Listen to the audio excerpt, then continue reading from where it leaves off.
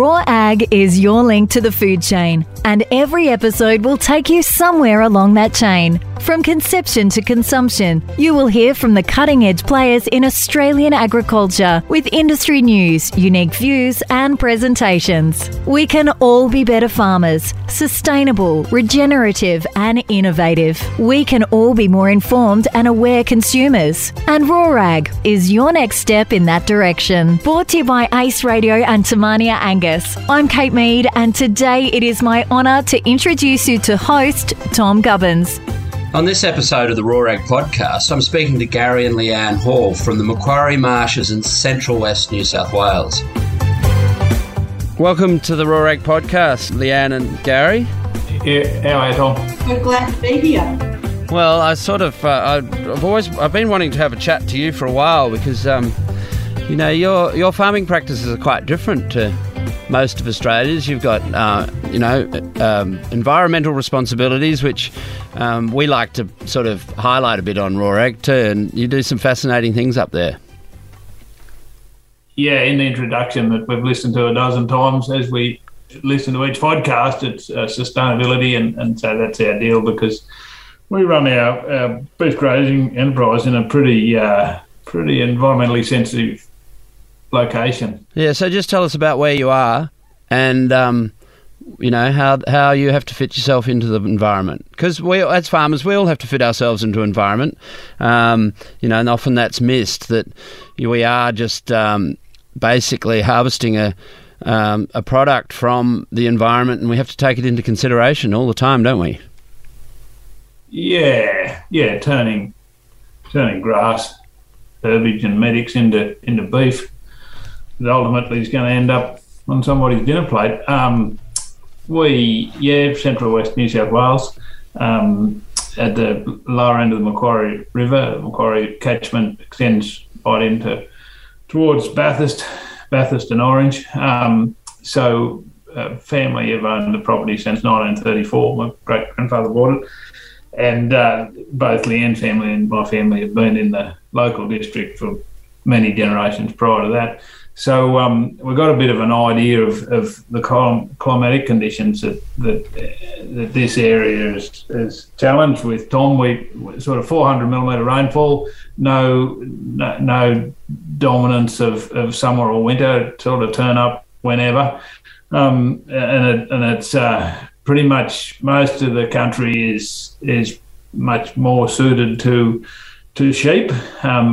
Historically, it's been merino wool production, but this place, the Mole, where Leanne and I run our business, it has a reasonably large area of Macquarie Marshes, and that's our cattle enterprise that we graze on there, and that's pretty much our bread and butter. If the marshes are healthy, our business is going along okay, and if the marshes are struggling, our business is too. And we sort of the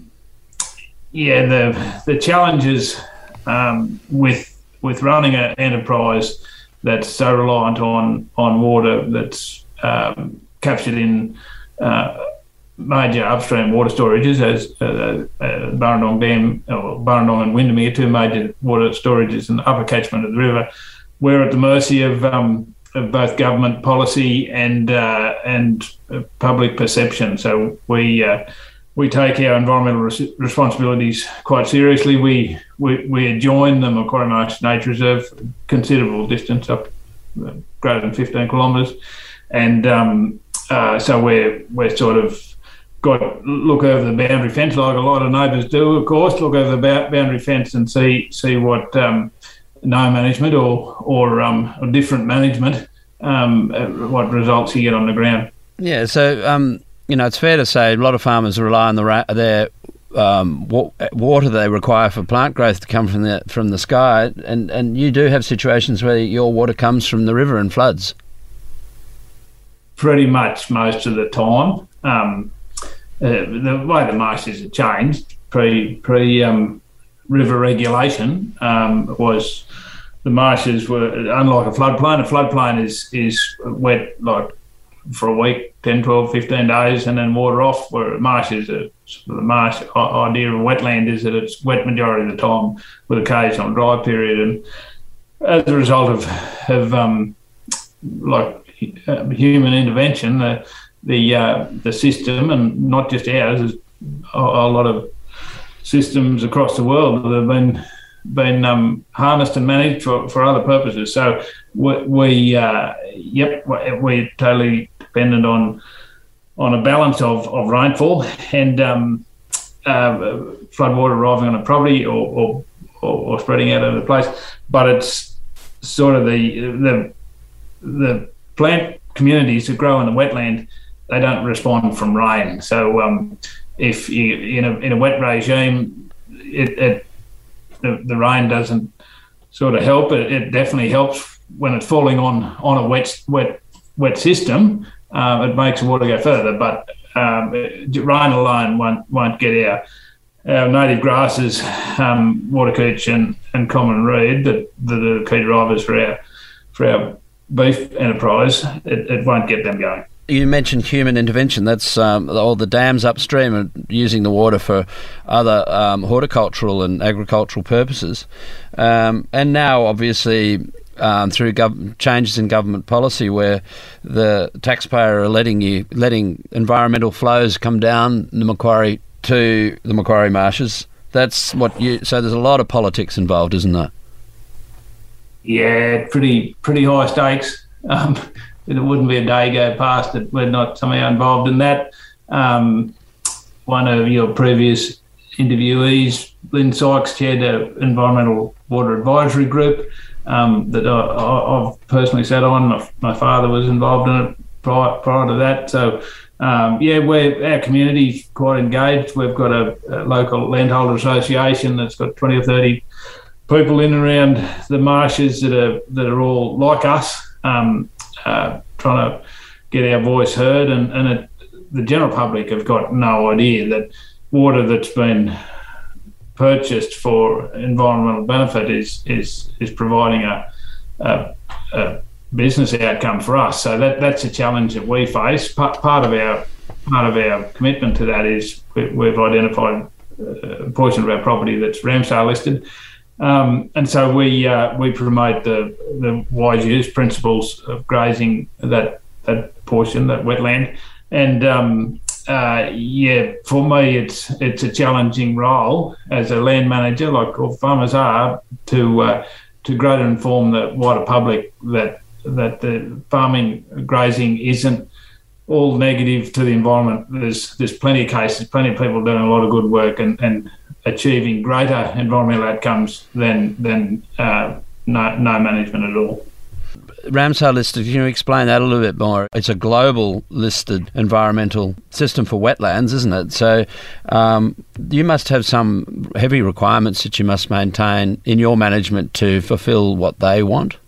You'd be a good custodian of that, Gary, because you, and I suppose this is a bit of an opportunity that, Gary would know all the species of all the birds, and Leanne, both of them are really, really conscious of the environment. So you would be able to monitor things like that, wouldn't you? Oh yeah, you're right, Tom. There's pretty serious commitments come with being a private Ramsar manager. The idea of having international recognition under the Ramsar agreement is to try and lobby government to do a better job. Wetlands as a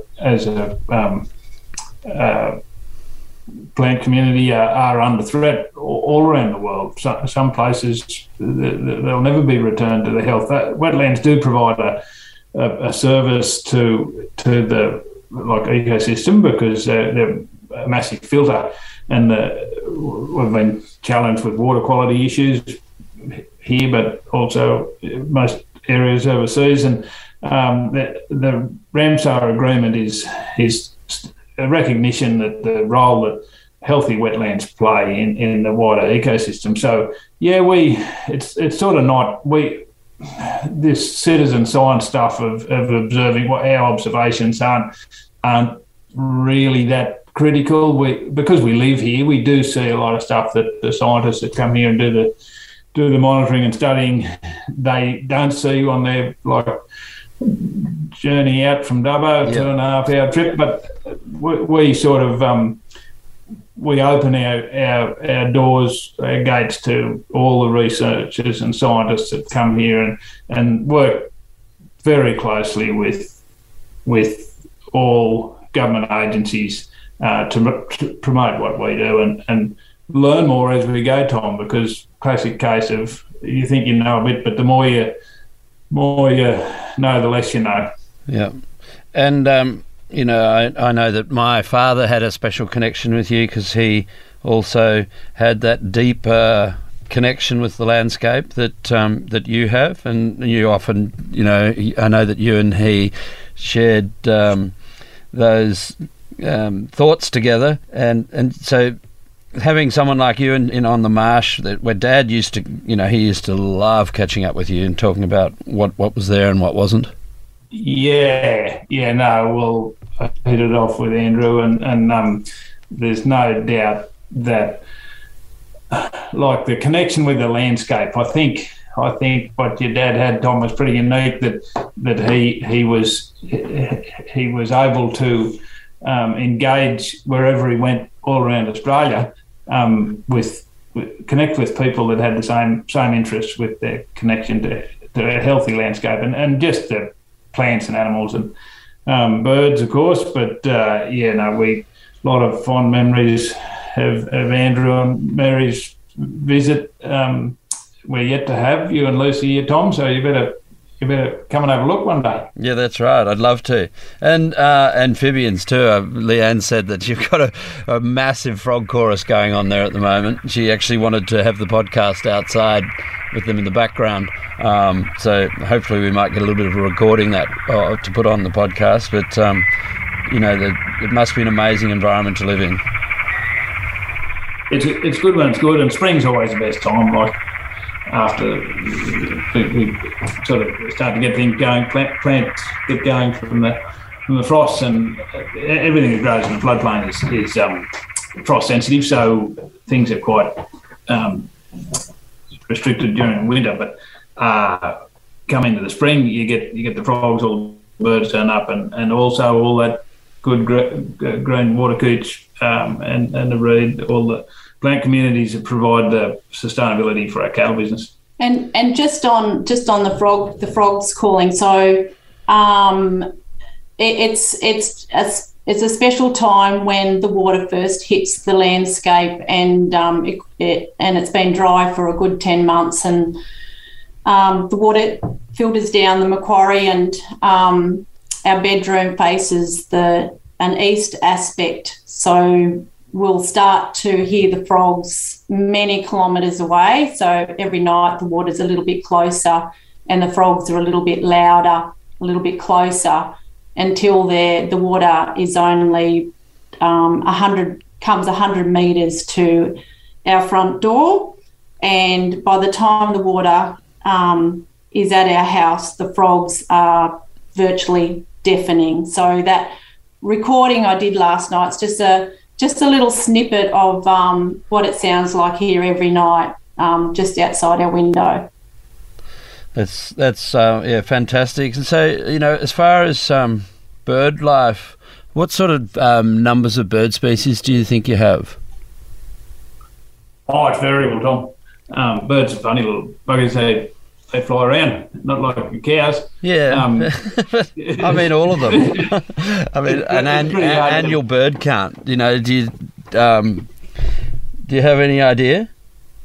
Oh yeah, but it is variable. The marshes are, I suppose, a role that marshes play in the bird kingdom is that they're recognised as one of the most important colonial nesting bird breeding sites in Eastern Australia. So what that means is, like birds like egrets, ibis, herons and magpie geese turn up in their hundreds of thousands to nest when things are right, and that there'll be the serious populations of smaller birds that are in amongst those colonial nesting birds, but pretty much it's all about, for us that are living here and observing the changes, it's all about the big colonies, and we haven't had one for quite a while. We're just sort of still on the recovery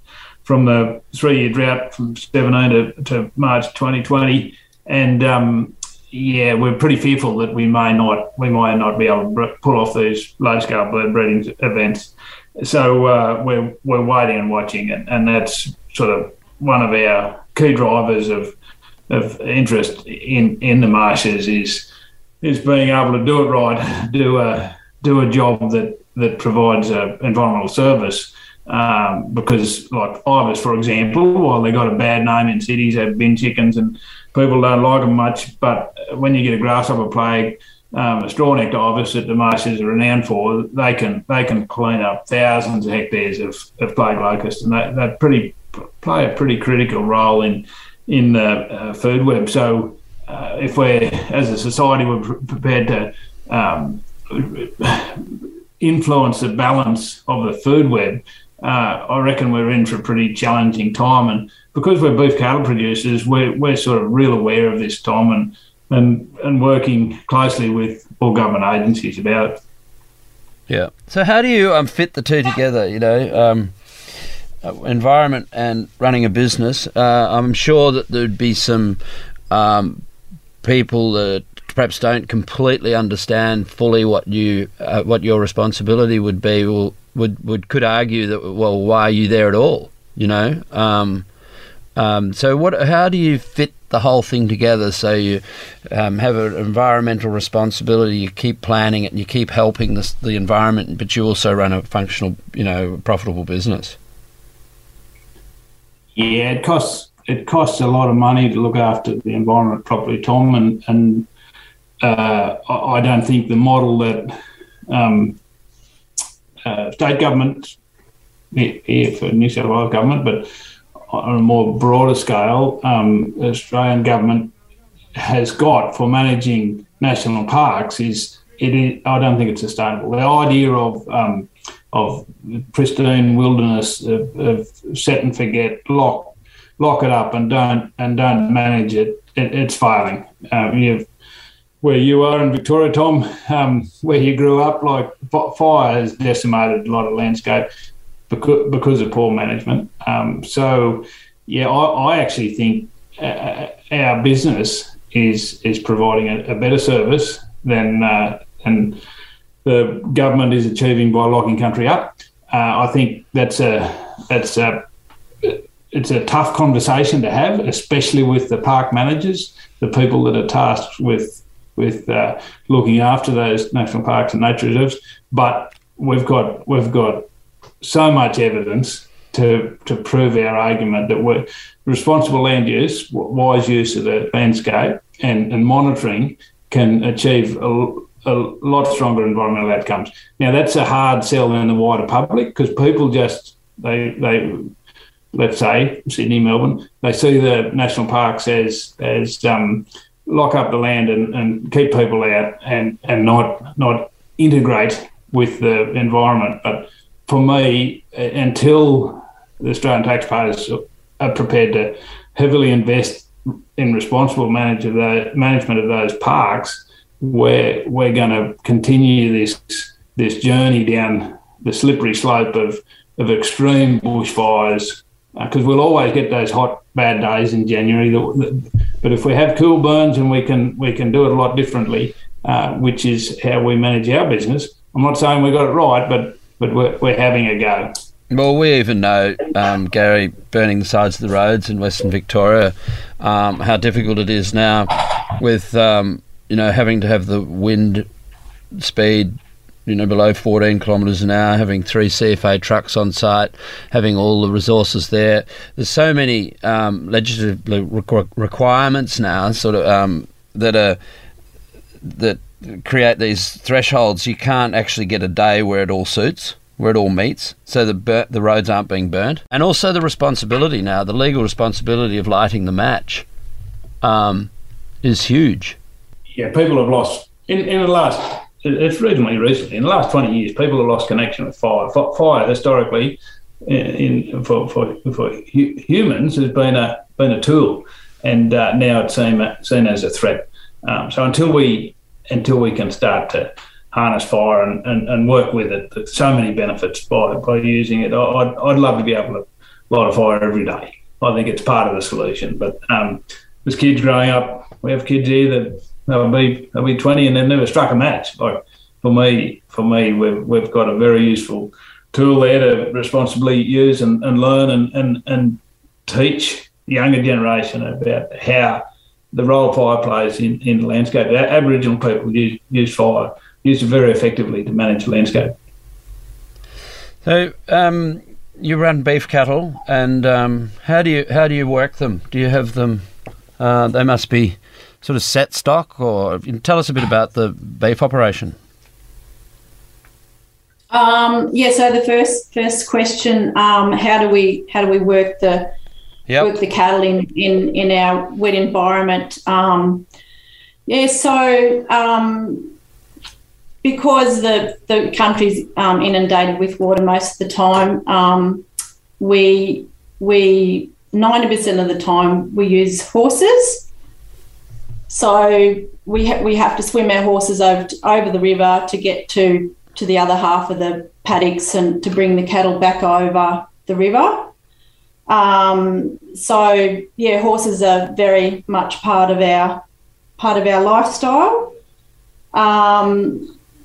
When the kids first started to ride and we needed them to come out and help us, they weren't so keen on the riding bit. They'd bail up at the saddle shed and say, "Oh, do we have to come, Mum? Do we have to come?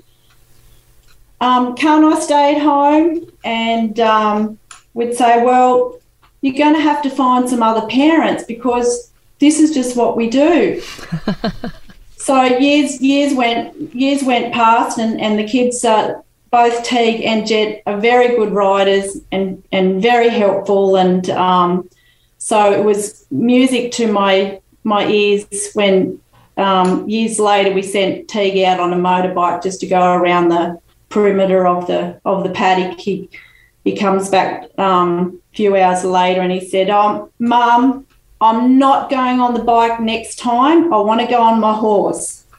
So that was music to my ears after all those years of complaining about having to go out on the horse. Yeah, so you have to develop your own. You have developed your own culture, really, haven't you? You know that the Macquarie Marshes sort of has a role in your family of sort of changing you to be something different to the rest of Australians, really. Yeah, that's right, and I think, and as there's more pressure on the water and there's less water coming down the system, so once upon a time, like most of the landholders along the river would use horses because, like us, they would have to go through the water or over the river, and the only way to do that would be a horse. And over time, with the pressure of the water going to other places, some of the properties are becoming drier, and those landholders have been able to scoot around on their four-wheelers or their side-by-sides, and the horses sort of gone by the wayside a bit. And when it comes in, when the good seasons come in again, and they can't get their four-wheelers in there, it's become quite hard for them because they've got out of that riding culture. But some of those landholders have turned to helicopters now, so that's sort of the next step when you don't have horses.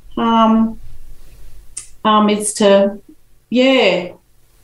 get the helicopter to scoot around the marsh country to get the stock out in the better times. And Tom, you mentioned on grazing systems. Yes, we do follow rotational grazing principles. With a beef breeding operation, as you know full well, it's challenging when you're calving. You're moving your livestock regularly. we do have calving paddocks. We calve on the dry frosted creech grass.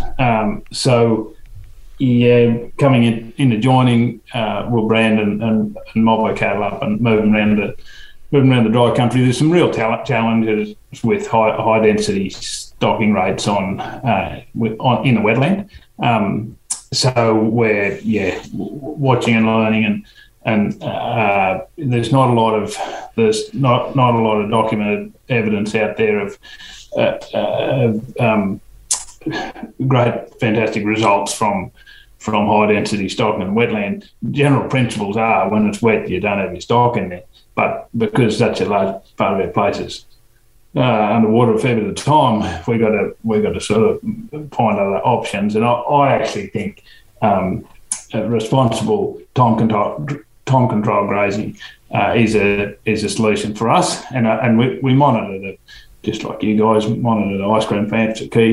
The key target species that the cattle want to get hold of, and if at any stage we see that they're on top of it, we'll make the move. We've also got, because we've got so much boundary with the nature reserve, and a lot of it's in pretty tough country to fence, like along the river and through lignum and watercourses. We've got a huge problem here with eastern grey kangaroo. Kangaroo populations are doing a lot more damage to our environment than the grazing from beef cattle. But we play a role in that. But like they're the national animal, the old kangaroo. It's a hard ask to get everybody to understand the challenge that they're playing to the landscape. Yeah. So the kangaroo is obviously we've opened up huge amounts of area for them and put water in where they couldn't get it, and now they're more abundant than they were. So tell me, abundance, and sometimes when things are going well, it's really good and you've got a certain number of stock on. Obviously, when the water's not flowing and the rain's not falling, and the feed supply crashes and you go into drought, you would be in a situation where those peaks and troughs are probably pretty savage for you, wouldn't they be? And tell us a little bit about how you might have got through, the last 5 years. Yeah, even in the good years, we spend much of our time worrying and planning for the next drought. But part of our landscape, and I'm noticing any of the landholders here locally that've been through what we've been through are all starting to get their fodder reserves replenished and investing heavily in better infrastructure. Unlike a lot of southern Australia, we're in a bit of a spot here. Like the droughts, you might go 3-5 years without one, but then when we get one, it's pretty solid. So historically, completely destocking has been part of the answer. But with breeding and investing heavily in genetics like we have, we sort of want to look at other options, and we've been away on adjustment. We've fed cottonseed is a local feed supply for us and all the people around the marshes. Pretty used to feeding out cottonseed, but I'd like to think that getting that balance of like animals to the land and understanding the seasons, we can. I'd like to think we're getting better at it, Tom, to start seeing the dry times coming and managing our herd tighter, like early weaning's a big part of our operation now. Pulling the tighter joinings, pulling the calves off like that 100 days and getting them into drought lots. That's all part of it. We've learned a lot. The drought that we experienced, or a fair bit of Eastern Australia experienced in 17 to March 2020 was like 1 in 100-year drought. So anybody that survived that and wants to keep going and have another crack, I reckon from now on we're all going to be a fair bit smarter. So tell us some of the things you had to do to survive at Gary and Leanne, because you, I do know a little bit about I've heard you present it, but I'd like other people to hear about it because, I think that it's a human resilience story as well as, some of the amazing things you did. Yeah, with the environmental flows, when Burrendong Dam was full in 2016, so we were pretty confident we were going to get enough country wet in the spring of 17 to keep our numbers going. We're coming into the drought years in a low number base. We'd had a few tough years in 13, 14 and 15, so we were actually still breeding our numbers up, trying to get our numbers up to our optimum level. And then when we got through 17, early wean, bang, ready to go, we thought we were pretty much made it through a real bad drought, and then 18 presented, same deal. There was still a reasonably small environmental release held in the environment's account, so we knew we were going to get some water going. So we fed early wean, did the same again, and then we went into the summer of 19, and there was no water left. We were pretty much down to critical human need. Towns were starting to run out of water, and the way the system is budgeted, there was no water for the environment. So we had to make some pretty hard decisions. We joined and got a reasonable number of cows and calf, and so in May, June 2019, we'd planned to start selling pregnant females, 100 a week, and then finally we were able to pick up a paddock out in far western New South Wales. And that's a journey you're talking about, Tom. It was quite an experience, but as I've said before, the investment we've made in our genetics, it was worth the fight. We didn't get out of it unscathed. We probably took five years off our life and definitely challenged some relationship issues, but we made it with some cows, and we've just put some steers into the feed like this last week that we wouldn't have had if it wasn't for that whole journey. Would we do the same again? Of course not. We'd do it very, very different. But you sort of got to make decisions as you go. The thing is, with the drought, you sort of never know when it's going to end, and because it's part of our landscape, I reckon we're pretty practiced at the preparation. Tight management plays a pretty critical role for us, but that one was a real scare. It tested a lot of Australians, didn't it? It was hard work. Are you ever tempted to, is it the sort of country that you could trade animals on and off? Yeah, so I'm glad you brought that up because people often ask us that, and with the droughts we've experienced, sort of pretty much since 2000, really. There's a real temptation, and some of our neighbours do. The trouble with the plant communities that we graze in the marshes, that some of them are extremely high in protein, but not for that extended period. So they really suit breeding. Yeah. You get a lactating female, and she'll keep making milk, and production curve will be for an extended duration, when very often the protein that she's receiving isn't that high. So, opportune trading, and we're doing it now while our numbers are low. Definitely opportune trading. But are we tempted? Of course we are. Do we ever look where it'd be an easy place to make a living? Of course we do. But we actually like it here. Yeah, so no, and that's a good point. And people, and particularly when you see stats on conversion numbers of comparing fish and pigs and chickens to beef. And fish converts food from 1.5 to 2 kilos to 1 kilo of fish, and a beef animal's about between 5 and 7 kilos, and chickens and pigs are halfway in between. But really, when you break it down, the value of the feed that the fish is getting is, to feed a fish well, you have to actually feed them fish.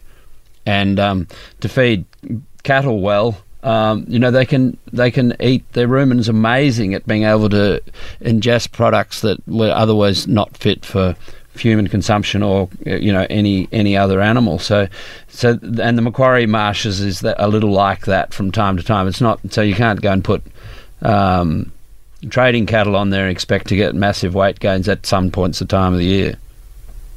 Yeah, that's a perfect summary of it, Tom. It works well with breeding cattle. There are people that are trading, but mainly the cattle traders in our district are out on the dry country. When you get good winter rain and you get all the clover-metics go, that's where the kilos are. Yeah.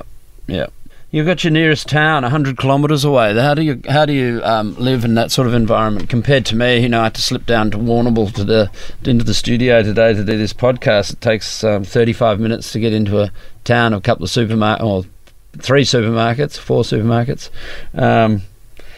How do you manage your life around that sort of distance?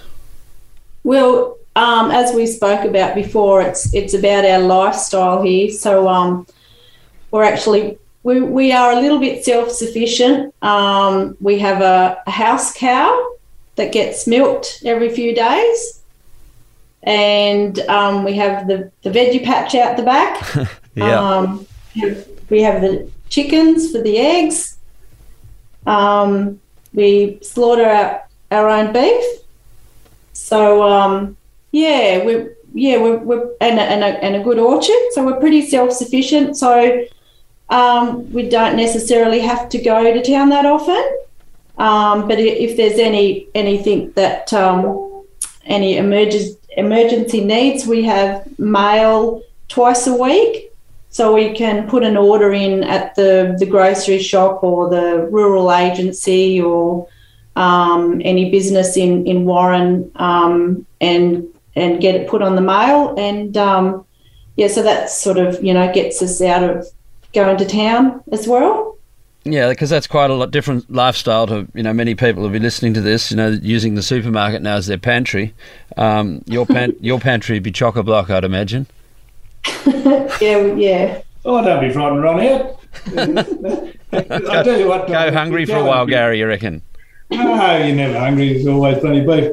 The deal is getting the girls to live out here, Tom. Like we all know, all a bloke needs is a local pub and a box of beer, get him through the week, and get a hard day's work. It's the girls, and it's the girls that underpin our community. And what we've found, most of the girls are prepared to live an hour and a half from town, a bit more than 100 k's, live an hour and a half from town. Ones that have sort of grown up in a similar community. So, we have a great relationship with all our neighbours. It's one thing you learn, and our kids have learned growing up in a semi-isolated community. We're not isolated. We can jump in a car and burn town an hour and a half, but it's to get on with everybody. Ignore the often challenging conflict situations, look past that, change the conversation, and find something that you can enjoy talking to your neighbours about. So I've noticed in my travels around the more isolated communities, the more people are willing to accept all walks of life, like differences. Yeah. So we're getting to the end of the podcast now, and I've always asked mistakes, masterpieces and mentors, Gary and Leanne. What mistakes have you made? Oh my gosh. Okay, well, I'm going to start. So mistakes, I'm sure there's many, and like Gary said, talking about the drought, not selling more cattle during the drought, that was a huge mistake. Yeah, as he said, took many years off our lives, but anyway, onwards and upwards. Not taking annual holidays, that's a mistake. Gary says my life is a holiday, which is a load of rubbish. Masterpieces, I think our masterpiece is we'd worked off farm together for many different people on many different farms, so I think that sort of equipped us for running our own business. I think Gary and I complement one another's strengths and weaknesses, so I think that's a bit of a masterpiece for us. And me personally, with my interest in photography and art, I think it gives me a real appreciation of our unique landscape, so that I really enjoy taking my camera out, whether it's on my horse or going for a walk in the early mornings or late in the evenings. I think that's a bit of a masterpiece for me, just enjoying the landscape. And as far as mentors go, I'd say my mum and dad. They've been mentors to me. Dad, because even though I have 3 brothers, I was never left at home. So I was always included in picking up lambs, marking calves and driving tractors. And I'm sure it has influenced who I am today. And my mum, although she came from the centre of Sydney to regional New South Wales to raise a family, she seemed to thrive with her can-do attitude, and also a very clever lady. She was always sewing dresses for me for every occasion. So yeah, very, very clever. So something, yeah, I could never do what she did. And so she was definitely a mentor to me. And my third mentor, a good friend, Vicky Simons, not only because she encouraged and got me to state level polocross, but also, Vicky again, her can-do attitude and also her compassion and empathy to every living thing. So she's been a great mentor to me. And Gary, have you got any things to add, or are you? Yeah, I've got my own list here. Yeah, I thought so. Yeah. Well done. Righto, mistakes. Look, I'll make them every day, Tom. I'm not frightened to make a mistake, and that's. Oh, hang on. Can I just the masterpieces? Definitely our kids. Love our kids. Teague and Jet, definitely huge masterpieces. Sorry, Gary. Yeah, mistakes, a big part of my life, Tom. I'm one of those blokes that only learn when I do something wrong. Mostly I do that first, and then I learn not to do it again. You haven't got that by yourself, though, Gary. That's how it works. That's how it works. That's how it works. And I'm not frightened to make them. Like we do some stuff. We're pushing the boundaries with our cattle genetics, and it's about having a go and getting in. Sometimes we make mistakes. That's the way it is. I would have liked to embrace a lot of the farm management tools that we're using now. I would have liked to embrace them earlier. For example, AI. Leanne and I were busy, running a small business, and we put off having kids for 10 years when we first married. I'd do that different if we had another go. I'd reckon I'd have them earlier. And as Leanne said, management, day-to-day management decisions, I could fill the book with them, but drought management, and that's something that I want to get better at. So that's one of my biggest mistakes, and I'll carry the blame because I'm ultimately play the major role in whether we sell cows or not, and that's me. Masterpiece, I reckon our 2 kids, to have kids that are connected with the landscape. I think that's a unique trait that you can pass on to another generation, that people understand the role we as humans play with interacting with the landscape, and our kids have got that. The compatibility, Leanne and I, Leanne's always positive. She, no matter what challenge we throw at her, she's just up there ready to give it a go. And giving our kids an opportunity to experience what we've had the opportunity with our business and our relationship. We try and masterpiece is for us is trying to surround ourselves with positive people, and that's sometimes difficult when things are tough, Tom. You sort of never know when you're going to be able to find that person you need to lift you up. So that's a masterpiece that definitely Leanne's been able to focus on, is to find those people when you really need them to give you that lift. And then mentors. I've got a few. Like Leanne, my parents played a big role. One of those unique people that sort of live in the house that I grew up in, so got a lot of memories of growing up here and pulling your boots on in the dark in the morning. I got a mentor for me is Lenny Sykes. I was involved in an environmental water advisory group that Lynn chaired, and she taught me so much, and on the phone when I need advice, or not so much advice, I need an ear bashing of what I've done wrong. It probably links into mistakes, how to what not to do. Lynn's been a great mentor to me. How her experience with people, and that's something as farmers we've got a real gap in our group of knowledge base, is how to get the best out of people, how not to be reactive, and how Lynn's always there to help me through that. Another elderly farmer in our wider community, Peter Weston, he's passed away now, but he was always there on the end of the phone when you needed some advice about land management, day-to-day challenges. He was on the local CMA board, and he's one of those people that without knowing it, he's sort of giving you guidance, and that's how I interpret what a mentor is.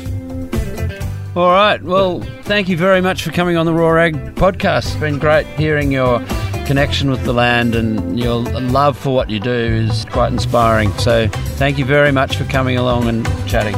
Good on you, Tom. Yeah, thanks, Tom, for the opportunity. It was an honour to be asked. If you're enjoying the Raw Ag podcast, make sure you rate and review on your favourite podcast app.